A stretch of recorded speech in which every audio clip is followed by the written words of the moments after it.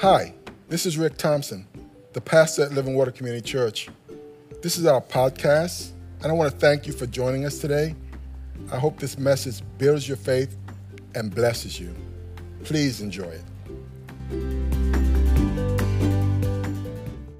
And the church said, amen. Good morning, church family and friends, and thank you for joining us this Sunday morning. We started a brand new series that we've entitled Woke. My name is Rick Thompson. I'm the pastor here at Living Water Community Church.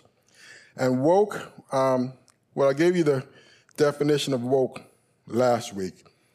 The first one was the past of wake. The second one, which is where we're kind of jumping off of, was alert to the injustice in society, especially racism. And it gave it an example, a sentence: we need to stay angry and stay woke. Now, I said that's an example of where the world would have us be, angry and upset about things going on. We got a little time. We have a little clock as part of our advertisement, that alarm clock that sits on the side of your dresser. And it feels like when you turn on the news that you've literally woken up into a world, what I consider a bizarro world. Right? Why do I say that? Because literally there are forces out there that are in 2020 that I feel like we're trying to drag us right back to, the 60s and the 50s. And there are people out there that are, asking and demanding that people who've, never been slaves, don't know any slaves, get reparations from people who've never been slave owners and don't know any slave owners. And so that's kind of crazy. And we got our politicians in our world today that are just stoking those racial divisions, and it's causing a lot of problems and hostility. And so in this series, I want us to kind of turn the corner and not get so caught up in the worldly definition that I just think is going to cause divisions and make people angry, but to get caught up in the world's definition of what I call woke and the dreams and the vision that God has for each and every one of us, so that we can fulfill his plans and his purpose. And God's got plans and purposes for every single one of us. I don't care what color you are. I don't care what side of the tracks you were born on. I don't care if you were rich or if you were poor. You are not left out. God's got a plan and a purpose for you. And we see that in his text. We in Acts chapter 2, verse 16, a very important event in the history of the church, the day of Pentecost, where God poured out his Spirit on people from every nation and tribe and background, and they were all filled with the Spirit, and they were trying to come up with an explanation as to what happened. And Peter, he seeks to explain it in Acts chapter 2, verse 16. He says, no, this is what was spoken of by the prophet Joel. In the last days, God says, I will pour out my Spirit on all people. All people. Some would say all people. Your sons and your daughters will prophesy. Your young men will see visions. Your old men will dream dreams. And even on my servants, both men and women, I will pour out my Spirit in those days. And they will prophesy, and I will show wonders in the heavens above and signs on the earth below, blood and fire and billows of smoke. The sun will be turned to darkness, and the moon to blood before the coming of the great and glorious day of the Lord. And everyone who calls on the name of the Lord will be saved. I love that verse. Everyone who calls, just humor me just one moment. Just say Jesus. Say Jesus. Everyone who calls on the name of the Lord will be saved. And if you go back to that text, it goes on.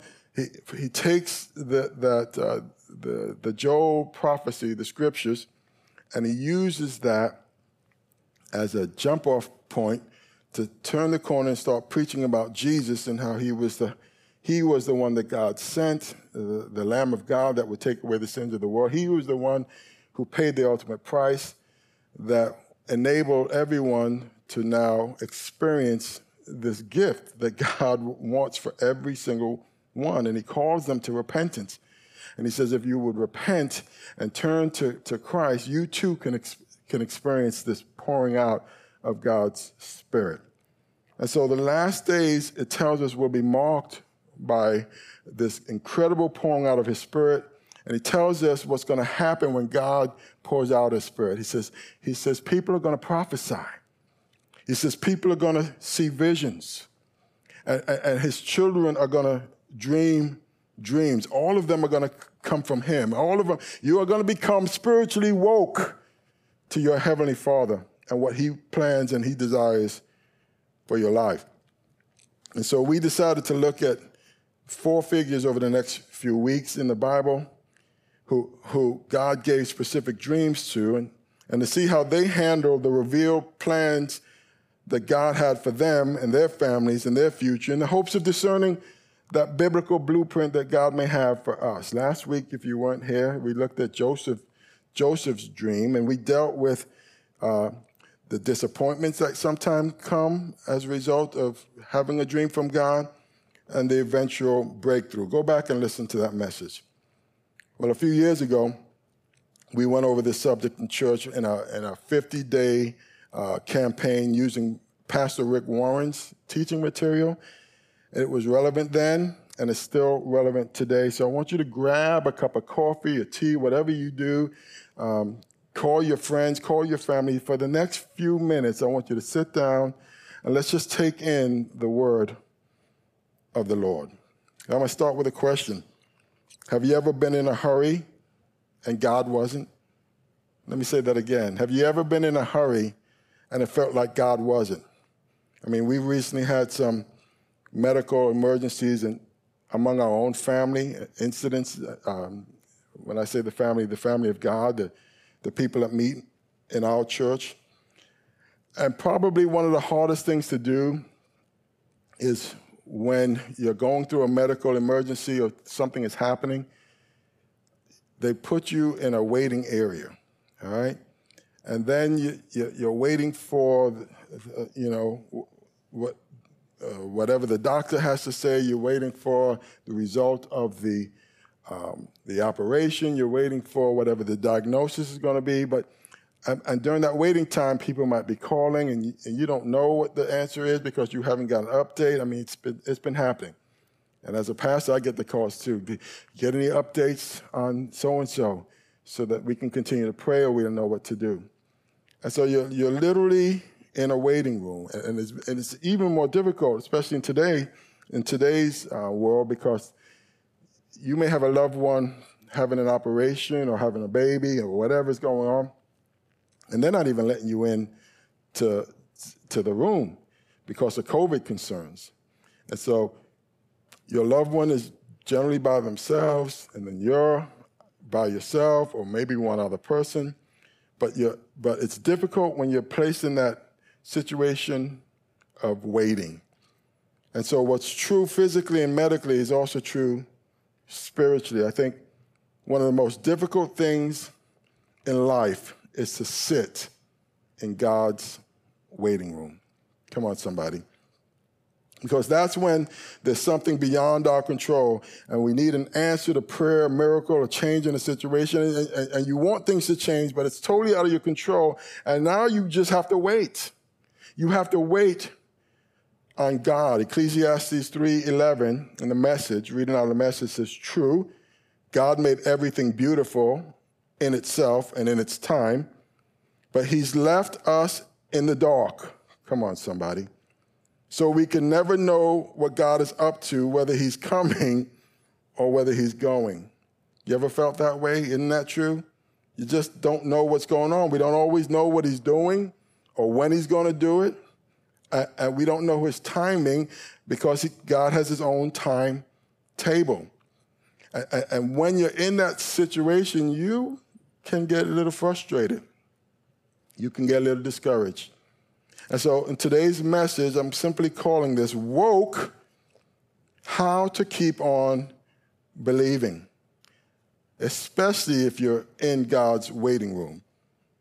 Now, if there was anyone this was true of, it would have been true, or more true of, it would be true of Abraham. God gives him a promise that he's going to have a child one day. He's going to become a great nation. And later it would happen, but how many know it didn't happen right away? No, it didn't. Not even close to right away. Let's look at one of the places where God gave him this promise. It's not the only place, but here's one of them. In Genesis 15, chapter 1, it says, after this, the word of the Lord came to Abram in a vision. Do not be afraid, Abram. I am your shield and your very great reward. I love that. I am your shield and your very great reward. How many know that if you've got God, you've got all you need? Amen? And a lot of times, when you come into relationship with the Father, that's the lesson he's going to try to teach you. If you got him, you got all you need. I am your shield and your very great reward. But Abram said, Sovereign Lord, what can you give me since I remain childless? And the one who will inherit my estate is Eliezer of Damascus. And Abram said, you have given me no children, so a servant in my household will be my heir. Then the word of the Lord came to him. This man will not be your heir, but a son who is your own flesh and blood will be your heir. He took him outside and he said, look up at the sky and count the stars, if indeed you can count them. Then he said to him, so shall your offspring be. And I love this verse, verse 6. It says, Abram believed the Lord, and he credited it to him as righteousness. Now that's chapter 15. And if you're reading through the story, there was a chapter 16, even though he says he believed him. But there's this period of time that took place where Abram's faith was challenged, and Sarah came along and said, you know what, let's help God out. That's chapter 16. But we'll get back to that. Genesis 17. It says, when Abram was 99 years old, the Lord appeared to him and he said, I am God Almighty. Walk before me faithfully and be blameless. Then I will make my covenant between me and you, and you will greatly increase your numbers. Abram fell face down, and God said to him, as for me, this is my covenant with you. You will be the father, help me out somebody, of many nations. No longer will you be called Abram. Your name will be Abraham, for I have made you a father of many nations. I will make you very fruitful. I will make nations of you, and kings will come from you. I will establish my covenant as an everlasting covenant between me and you and your descendants after you for the generations to come, to be your God and the God of your descendants after you. And the whole land of Canaan, where you now reside as a foreigner, I will give as an everlasting possession to you and your descendants after you, and I will be their God. Now think about this just for a moment. Abraham has a dream. And it's basically most of his life, okay? He has this dream, and literally he has to wait 100 years before that dream is fulfilled. Now, how many of you know that's a long time to wait? And so my question again to you this morning is, what do you do while you're waiting on God?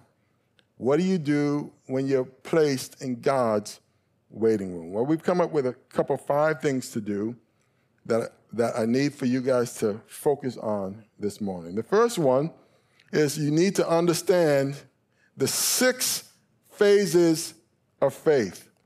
The 6 phases of faith. God's always going to take us through predictable phases and stages of faith. Phase number 1 is the dream. And that came to Abram at 75 years old. God gives him a dream. In Genesis, he says, I will make you into a great nation. Genesis 12, 1 through 3. So first comes the dream. Phase number 2 is decision. A decision is when God gives you a dream, he now expects you to act on that dream. A dream without a decision is worthless. Can I say that again? A dream without a decision is worthless, and every dream of God has some kind of risk to it. It has a part where you have to take a step of faith. In Genesis 12:4, we see what Abram did. It says, so Abram went as the Lord had told him, and Lot went with him. Abram was 75 years old when he set out from Haran. Listen to me this morning. Abram had to leave his existing homeland, and he had to go to a place where he knew nothing of it. At least according to the text, he had no knowledge of it. He probably never even heard of it. And so what did he have to do? He had to take a risk. And in the same way, when God gives us a dream and he says, this is what I want you to do with your life, there's going to come a point when you have to make a decision and say, okay, God, I'm going to go with your dream rather than whatever I'm going to do. You may have to let something go and start after the path. And that might mean, okay, he's put something in your heart, a dream in your heart. It might mean you need to study. You need to learn about this thing. But the next step is you got to make a decision. I'm going to go with your dream for my life, and I'm going to let anything else go. Once you've done that, you go to phase 3. And phase 3 is simply a delay. Now, mind you, he's 86 at this point. A dream is never fulfilled instantly. Can I just say that again? It's never fulfilled instantly. When God gives you an idea of what he wants you to do with your life, from the time where he tells you and it's actually fulfilled, there's a gap. Now, why is there a gap? Because he wants us to grow into whatever he's calling us to do. He wants to build you up. It was literally 11 years after God gave Abraham his dream that Abraham still didn't have a child. When he was 86, it says Sarah still had not born any children. Genesis 16:1. So what happened in those 11 years? What happened from the time when he first heard it to now? Nothing. Nothing happened. He's just kind of waiting on God. And during that time, he's being tempted to doubt, tempted to despair, tempted to detour. And again, I circle back because that's when chapter 16 happened, when his wife came up with this great idea. Listen, I'm only getting older. I've got this young nursemaid, a person that she has working for her. Maybe take her, Hagar. You can father some children through her. Maybe that's how God's going to fulfill the dream. And so they decide they're going to help God out. And along comes Ishmael. And as you know the story, Ishmael started persecuting the actual child and started causing problems. Can I just say that when we decide to get ahead of God in areas that we think we're supposed to be going in, you're going to birth Ishmaels in your life. You're going to birth problems. There's so many people that you know what the word of the Lord says concerning marriage and not being unequally yoked, yet you're still hanging out with, Mr. or Mrs. Knucklehead, who you know doesn't love Jesus. Well, you're going to change him somehow. And then you go ahead and you get married or you have children with this person and you're having nothing but problems ever since. You're giving birth to Ishmaels.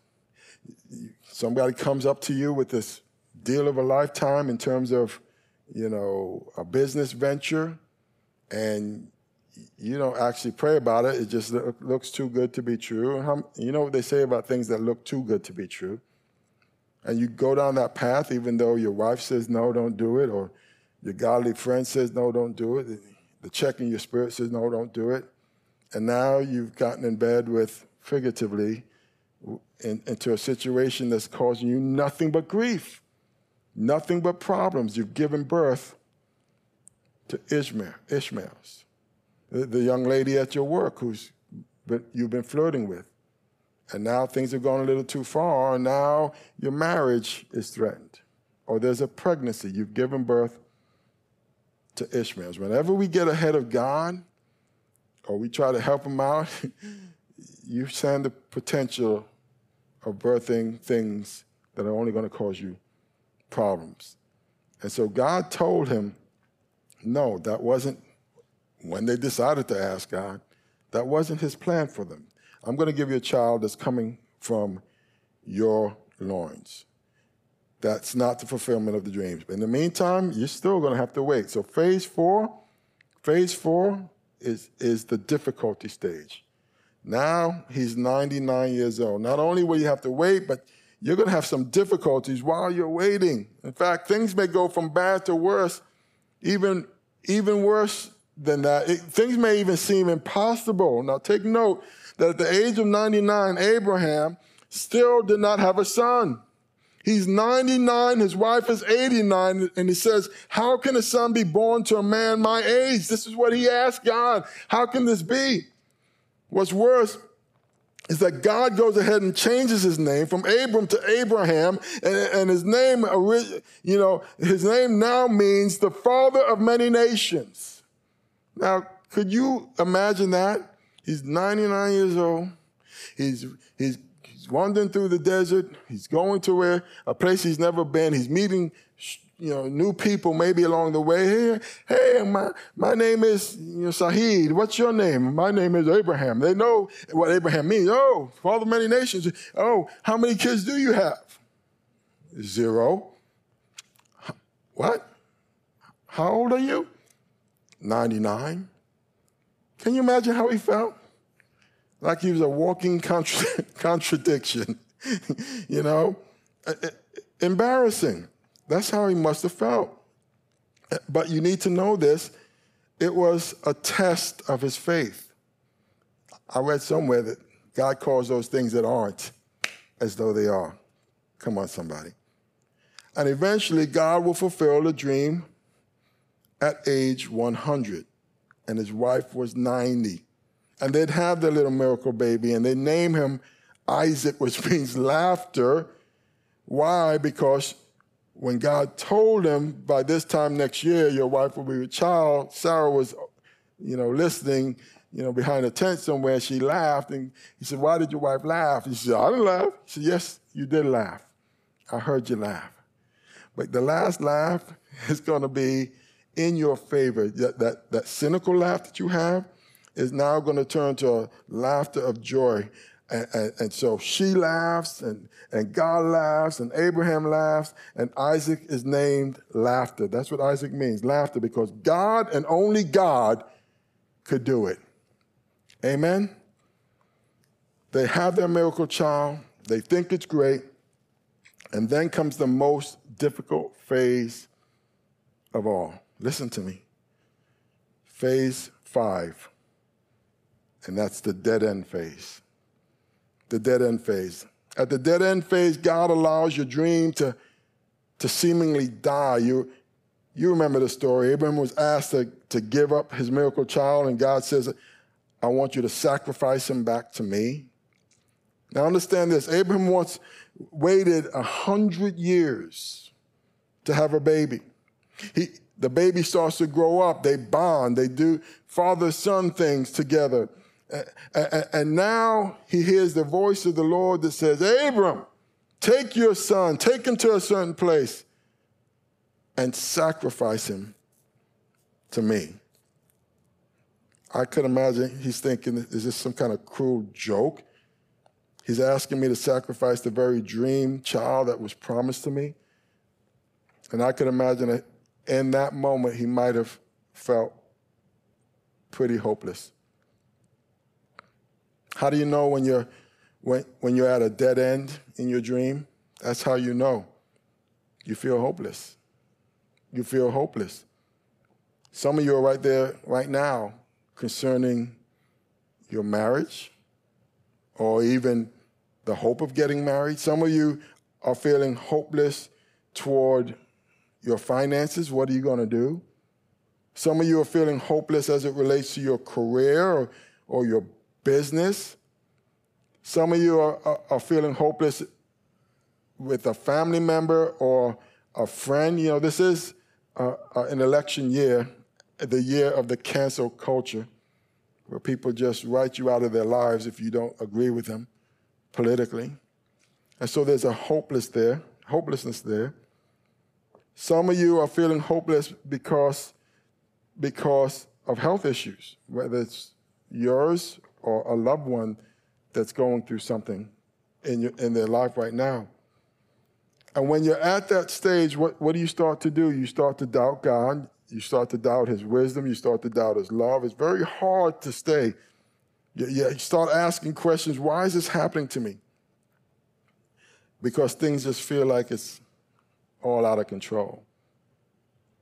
Well, I got some good news for you. Congratulations. What do you mean? Well, God is getting you ready. He's setting you up. He's preparing you for that sixth and final phase. And that sixth and final phase is the phase that we call deliverance. Say deliverance. And the greater the dead end and the more hopeless the situation, the greater the deliverance is going to be and the more the miracle is going to be. Come on, somebody. Is anyone out there listening to me? Because when he comes through, you're going to be like, whoa, look at God. And you're not going to be able to take credit for it. Because you know that if God didn't do it, it wouldn't have happened. It would have been all gone. And so he sets you up. It just reminds me of that situation where we have in our modern day that saying that says, where you're caught between the devil and the deep blue sea, the rock and a hard place. And I can imagine that probably came from the biblical story of the children of Israel when God delivered them out of Egypt, only for them to find themselves in a desert situation, and the Egyptian army is hot on their trail, breathing murderous things, what they're gonna do with them. And there's a big old Red Sea at flood stage.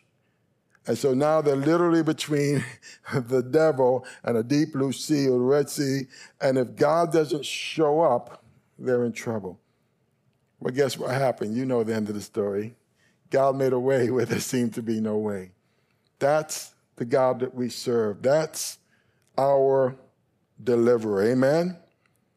Now, everyone under the sound of my voice, listen to me. Everyone under the sound of my voice, God is going to take you through these 6 phases of faith many times, more than once. It's not going to happen just once in your life. It's going to be things that will happen, and it will happen again. You're going to go from dream to decision, then to delay, to difficulty, and then sometimes it's going to feel like everything just dies, and then all of a sudden, the deliverance is coming. Write it down. Mark my words. And when it happens, don't think it's strange, because it happens to us all. And then he'll do it again. And then he'll do it again. Because you're going to start to grow in your faith. And you're going to get to that place where you say, well, if he did it before, he'll do it again. In fact, everyone listening to my voice this morning is at that stage right now. One of these stages. Some of you are in the dream stage. You're getting an idea. Some of you are in the delay phase or difficulty phase or the dead end phase. And I'm telling you, what you need to do is to hang in there, because your deliverance is coming. Thy deliverer is drawing nigh. Thy deliverance is drawing nigh. So the first thing that you need to do when you're placed in God's waiting room, the very first thing is to understand these 6 phases. Let me go to the second thing. You need to remember what God can do. Remember what God can do. The situation may be out of your control, but how many know it's never out of God's control? Can I get an amen? Come on, somebody. My pastor used to say, what's over your head is still under God's feet. Nothing we face, no situation or circumstance is ever over God's head and out of his control. So you don't focus on what you can't do. You need to get to that place where you start to focus on what God can do. Romans 4:17, Abraham believed in God who gives life to the dead, who creates something out of nothing. That verse right there is the definition of a miracle. Listen, in a miracle, here's what happens. Either God gives life to something that was dead, or he creates something out of nothing. He can give life to a dead career or dead marriage, dead dreams, dead finances. He can bring something out of, or he can bring something out of nothing. In fact, Jesus said as much. He said, anything is possible if you believe. Anything is possible if you have faith. Now notice something very important. What did Abraham put his faith in? Did he put his faith in himself? No. Did he put his faith in his emotions? That's where a lot of people are today. They're in their emotions. You just don't understand, Pastor Rick. No. Did he simply put his faith in, positive thinking? No. Who did he put his faith in? He put his faith in God. Someone say he put his faith in God. That's who he put his faith in. And I'm not saying I don't believe in positive things. I'd rather think positive than negatively. Come on, somebody. But positive thinking and faith are not the same thing. Positive thinking works in one situation. It works in a situation where you have control over that situation. In other words, if you're facing a challenge, like let's say you need to do a better job and you think positively about doing a better job, you will probably do a better job. You have some say in that. But positive thinking, listen to me, is worthless in areas where you have no control. You can say, I hope this person, my loved one, lives all you want, but it's, depending on what's going on, it might not change a thing. Positive thinking might not change a thing, because positive thinking is worthless in situations out of our control, especially when you come to a dead end in life. When you come to a dead end, you need more than just, nice, happy thoughts. When you come to a dead end in your life, you need faith in God. Amen? You need faith in something that don't move, that's unshakable, that when he says yes and amen and his promises are true, that you can take that to the bank. I'm not talking about positive thinking. Faith in God works when things are out of control. And I got news for you. Most of life, most of the things that we face in this life are out of our control. A lot of them are. A lot of them. And so we need faith in God for more than just, positive, pretty thoughts. We need faith in God. When you're facing those dead-end situations, we need to remember the things that God can do. Does that make sense? What is impossible with men is possible with God. Luke 18:27. That's a good one to remember. I'm going to say it again. What's impossible with men is possible with God. Now, the third thing you need to do when you're waiting on God is you need to rely on God's promises. We always come back to that, don't we? God's promises, the Bible says, are yes and amen. Romans 4:18, the Message says, when everything was hopeless, Abraham believed anyway. I love that. Deciding to live not on the basis of what he saw he couldn't do, but on what God said he would do. And so he was made father of a multitude of peoples. In other words, when Abraham looked at his situation, he realized his situation was as dead can be. He wasn't putting his faith in his circumstances. Again, he was putting his faith in the promises of God. That verse says, when everything was hopeless. Another translation says, when hope was dead within him. Question, have you ever felt that way? Have you ever felt that hope was dying inside of you? I know I have. Several different circumstances where you just get hit out of nowhere. Even driving here today, ministering to a friend whose family, just suddenly is now in the hospital. I mean, everything was fine one day, and then all of a sudden, that suddenly is coming to our lives. And so how How do you know when hope is dying inside of you? Well, this is how you know. You start using words like never, or these things are never gonna happen. I'm never gonna get married. I'm never gonna be happy again. I'm never gonna have a child. These things are never gonna change. We're never gonna have money. And what's going on in those moments? Well, I'm telling you what's happening. Hope is dying within you. So what do you do when hope starts to die within you? Well, you do what Abraham did. Abraham believed God anyway. He believed God anyway. Abraham went on hoping in faith. Again, this isn't just wishful thinking. It's placing your faith in God. How do you keep on believing when you feel like giving up? Well, it says it there. He decided to live not on the basis of what he saw he couldn't do, but on what God said he would do. He relied on God's word. He relied on God's promises. Why? Because nothing is more reliable than what God says. Amen? That's why we have to get into God's word. That's why we have to spend time in the promises of God, not just once a week or every now and then, but every day. I got to shower myself in the promises of God. Abraham relied on the word of God, and that's what kept him going when hope, even his own hope, wanted to give up.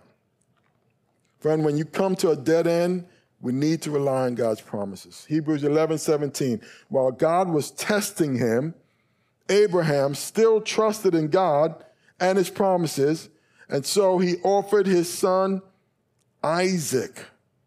Now, in case you were wondering, that's what waiting is. Waiting is a test. We talked about that last week. Isaac grows up, and God says, I want you to give him back to me. And Abraham didn't panic.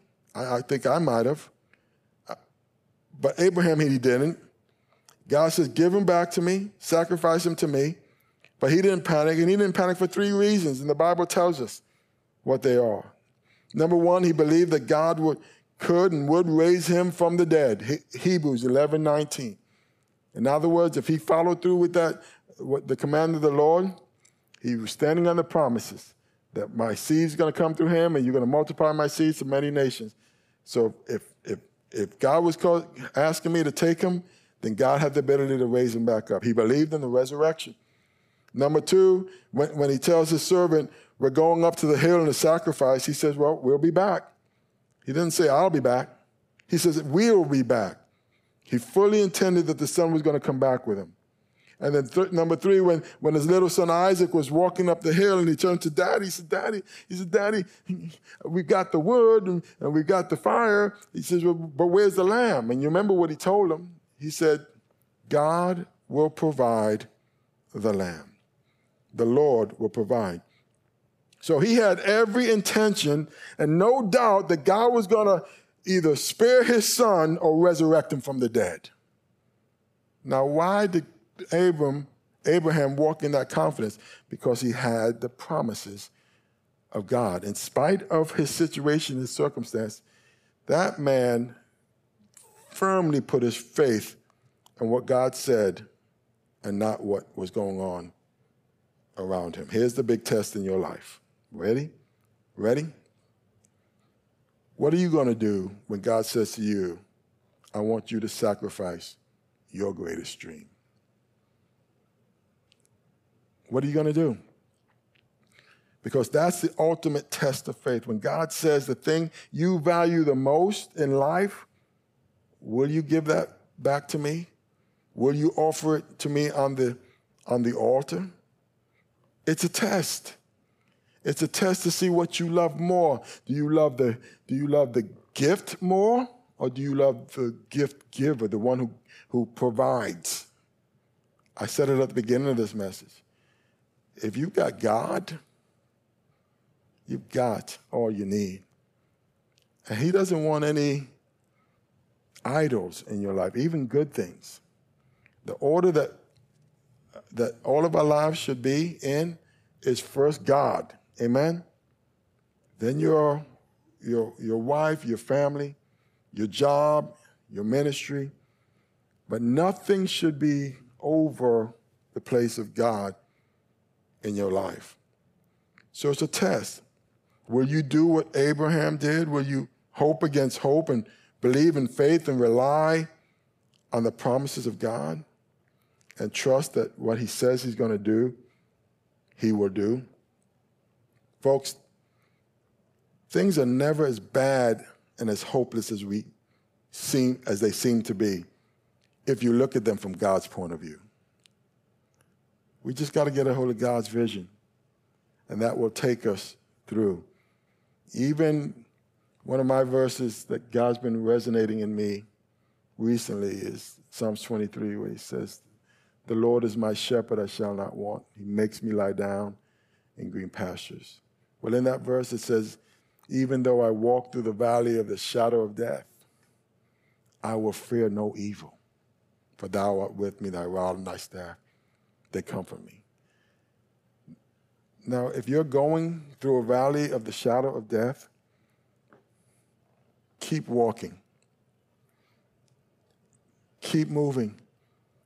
So many people want to camp out, or they want to go in circles, or they want to go back. It doesn't say, "Yea, though I stand in the valley of the shadow of death," or "Do I build my tent in the valley of the shadow of death?" No, it says, even if I walk. And so many of the issues that are coming at us in this world today, God is simply telling you, I know it's bad, I know it's hard, I know it's difficult, I got a dream. And what I'm asking you to do is just keep moving forward. Keep trusting me, keep relying on me. You will walk out of that situation. Can I get an amen? We need to get God's perspective.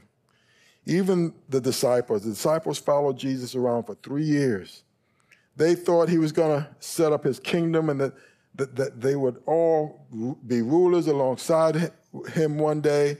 And then the next moment they look up and there's Jesus. He's on a cross, hanging there. And he's dead. Talk about a dead end. They were devastated. This was their Messiah. This was their Savior. This was their deliverer. And here he is on the cross. 3 years. And this is the result? How in the world can he be hanging on the cross? They didn't know that in that moment, Sunday was still coming. Come on, somebody. Easter was still coming.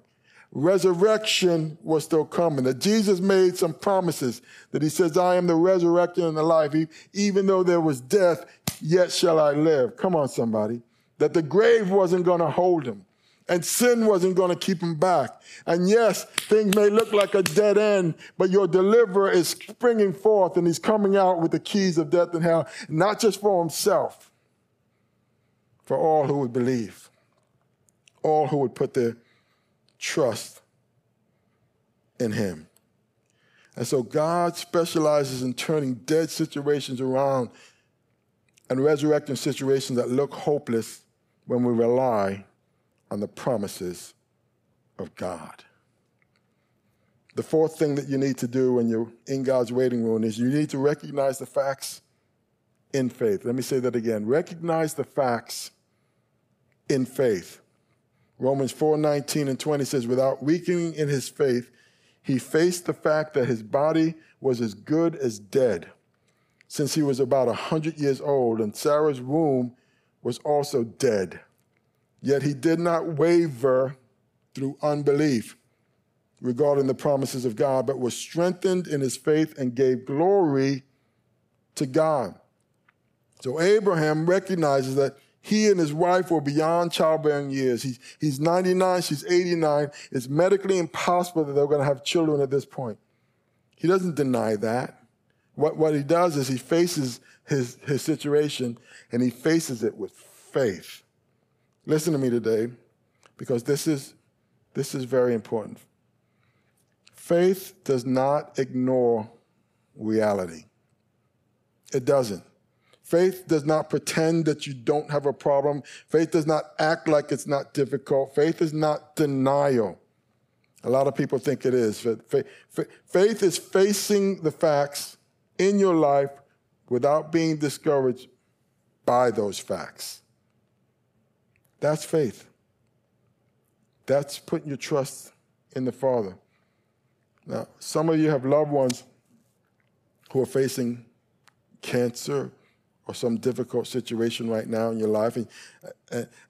And God does not call us to deny the diagnosis, but you can defy the verdict in Christ. Can I get an amen? You can fight it and say, we're going to work at this and we're going to do all that we can to beat it and defy the verdict in Jesus' name. How do you keep on believing when you feel like giving up? You do these 5 things. First, you need to understand the 6 phases of faith that God's going to take you through over and over again. Then you need to remember what God can do and do it anyway, okay? Because God can do all things. Then you rely on God's promises and remember that what his promises can do. Then you recognize the facts of your life in faith. You don't deny them. You recognize them and don't get discouraged. And then you do the 5th and final thing. You ready? You rejoice in anticipation. You rejoice in anticipation. In other words, you expect God to act. Romans 4:20-21, Living Bible. Abraham never doubted. He believed God, for his faith and trust grew even stronger. And he praised God for this blessing even before it happened. He was completely sure that God was well able to do anything he promised. Now notice where it says, even before it happened. That's real faith. When you thank God for something after it happens, that's gratitude. When you thank God for something before it happens, that's faith. That's faith. I've been thanking God for his visions for years. And I know that they're coming, and the dreams that he's given me, they're marching closer. Just like the ram in the bush marched upside when Abram said God will provide the lamb, and as he walked closer to that mountain top, that ram that was going to get caught in the thicket was marching up as well. When you start thanking him for stuff before it happens, my friends, that's faith. Now, my family does both. We call it the family jiggy. And we do things in gratitude for things that he's done, obviously. When God does something, it's important. When Jesus healed those lepers, 10 lepers, and only 1 came back, he said, where are the other 9? Did they not get healed as well? So it's important to be thankful. But we've also done the family jiggy in faith, in anticipation for what God was going to do. And we've watched God do it. In fact, the highest form of faith is thanking God in advance. I know I'm talking to someone out there. Some of you, you're not getting what I'm saying. But some of you are at that level where you're understanding where I'm at. The highest form of faith is thanking God in advance. God, I don't know how you're going to do it. I don't know how you're going to work things out. I may be at a dead end, but I thank you in advance that you know what you're doing. Amen? And I thank you in advance that you're going to work it all out. Turn to somebody. Say, God's working it out. Turn to someone else and say it again. He's working it out for you, and he's working it out for me. That's his promise. Now, having said all that, you need to know that when God delivers us, as we come to a close this morning, there's actually 3 kinds of deliverances. I've talked about this before, but I just want to remind you of what the Word of God teaches. First of all, there's circumstantial deliverances. In that type of deliverance, God changes the situation. He miraculously turns the situation around, and God will do that a lot of times. We've talked about this. I call it flipping the script. He's the great shuffler, and he knows how to stack the deck in your favor. He can change your circumstances, but he's not always going to change your circumstance. He'll do it, and when he does it, it's a miracle, but it's not always going to happen that way. Sometimes what he'll do is he'll give you a personal deliverance. And what is that? That's when he changes not the circumstance, but he changes you. And you get a bigger perspective and a deeper faith and a larger character out of what's happening. He doesn't change what's happening around you. He changes your focus. He changes you in the midst of it.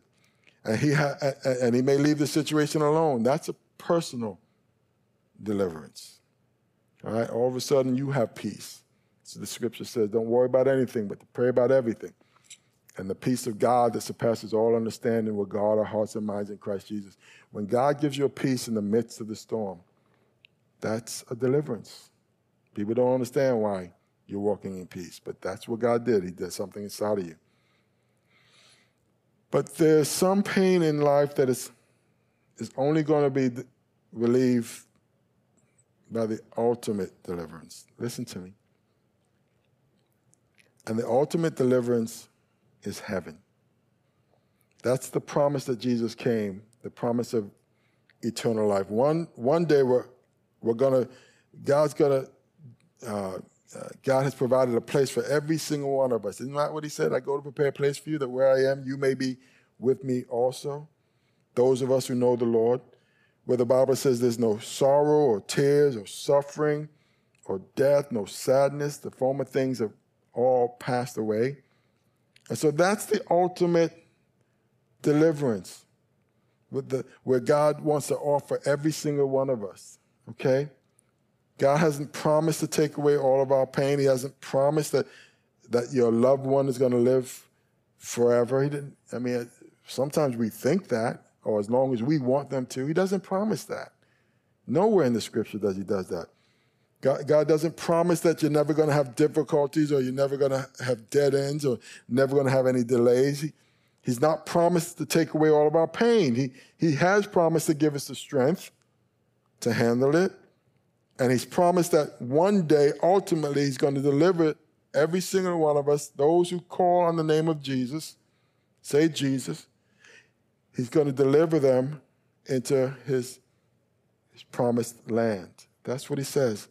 Where there'll be no sorrow, no pain, no suffering, no sadness. The former things will all be passed away. Romans 5:2 says, we rejoice in the hope of the glory of God. We rejoice in the hope of the glory of God. What's the glory of God? He's talking about heaven. He's talking about paradise. But there's only one way to get there. Are you listening? Jesus says, I am the way and the truth and the life. No one comes to the Father except through me. You can't work for it. You don't earn it. It's only by putting your faith in the Lamb of God, Jesus Christ, who takes away the sins of the world. That's my sins and your sins and the sins of the world. In fact, the Bible word for deliverance is salvation or Savior, Yeshua, our Messiah. That's what salvation means. Jesus is our Savior. He's our deliverer. He's your deliverer. And he will deliver you as long as you call out on him. And I'm not talking about positive thinking. That's all the world can offer you is wishful thinking. The world hopes for the best, but Jesus delivers the best. And his promises are amen, and they're always true. What he says he's going to do, he will do. So again, let's not settle for the cheap version of being woke in this world today, that divisive version. But let us become a woke, if you will, to the promises of God that Jesus made to every single one of us who would call on his name. Someone say Jesus. Every single one of us who would acknowledge that you're a sinner and that you need a Savior. And the Bible makes it clear. It says, all have sinned and fall short of the glory of God. And the wages of sin is death. That's what we all deserve. But the free gift of God is eternal life through Jesus Christ our Lord. It's a gift. And while we are still on this planet, he says, I've got my precious Holy Spirit that once you believe, I'm going to pour them out on you. And with that will come visions, and with that will come prophecies, and with that will become dreams. God's got dreams and visions and prophecies. God's got a plan and a purpose for every single one of you. No one was left out. Something that he wants you to uniquely do to fulfill his will for your life. But understand it's going to be a process. And it starts with you saying yes to him. If you've not yet done that, it'd be my privilege and my honor to lead you in a prayer of submitting to him. And then opening your spirit up to his precious Holy Spirit so he can fill you with his plans and your purposes. His purposes for your life. Let's pray. Say something like this. Heavenly Father, I come before you today and I thank you, Lord, that you have included me for such a time as now. That your word says that you are motivated by love, for God so loved me. God so loved the world, God so loved you, that he gave his one and only Son, that if I believe in him, I will not perish, but I will have eternal life. And so God wants you to get to that place where you say, Lord, I put my trust in you. Say, Father, I repent of my sins. I ask you to come into my life, to come into my heart. From this day forward, forgive me for going my own way. I give you permission to fill me with your spirit. Fill me with your plans and your purpose for my life. I want to dream your dreams. And give me the strength to walk it out, even when I'm in your waiting room. In Jesus' name I pray. Amen. And if you prayed that prayer with me just now, and on the authority of God's word, God has filled you with his spirit. He has brought salvation into your life. I want you to take the next step and just tell somebody that, yes, today I committed my life to Jesus. I recommitted my life to him. Remember, let's stay woke to the promises of God. God bless you, and I'll see you next week.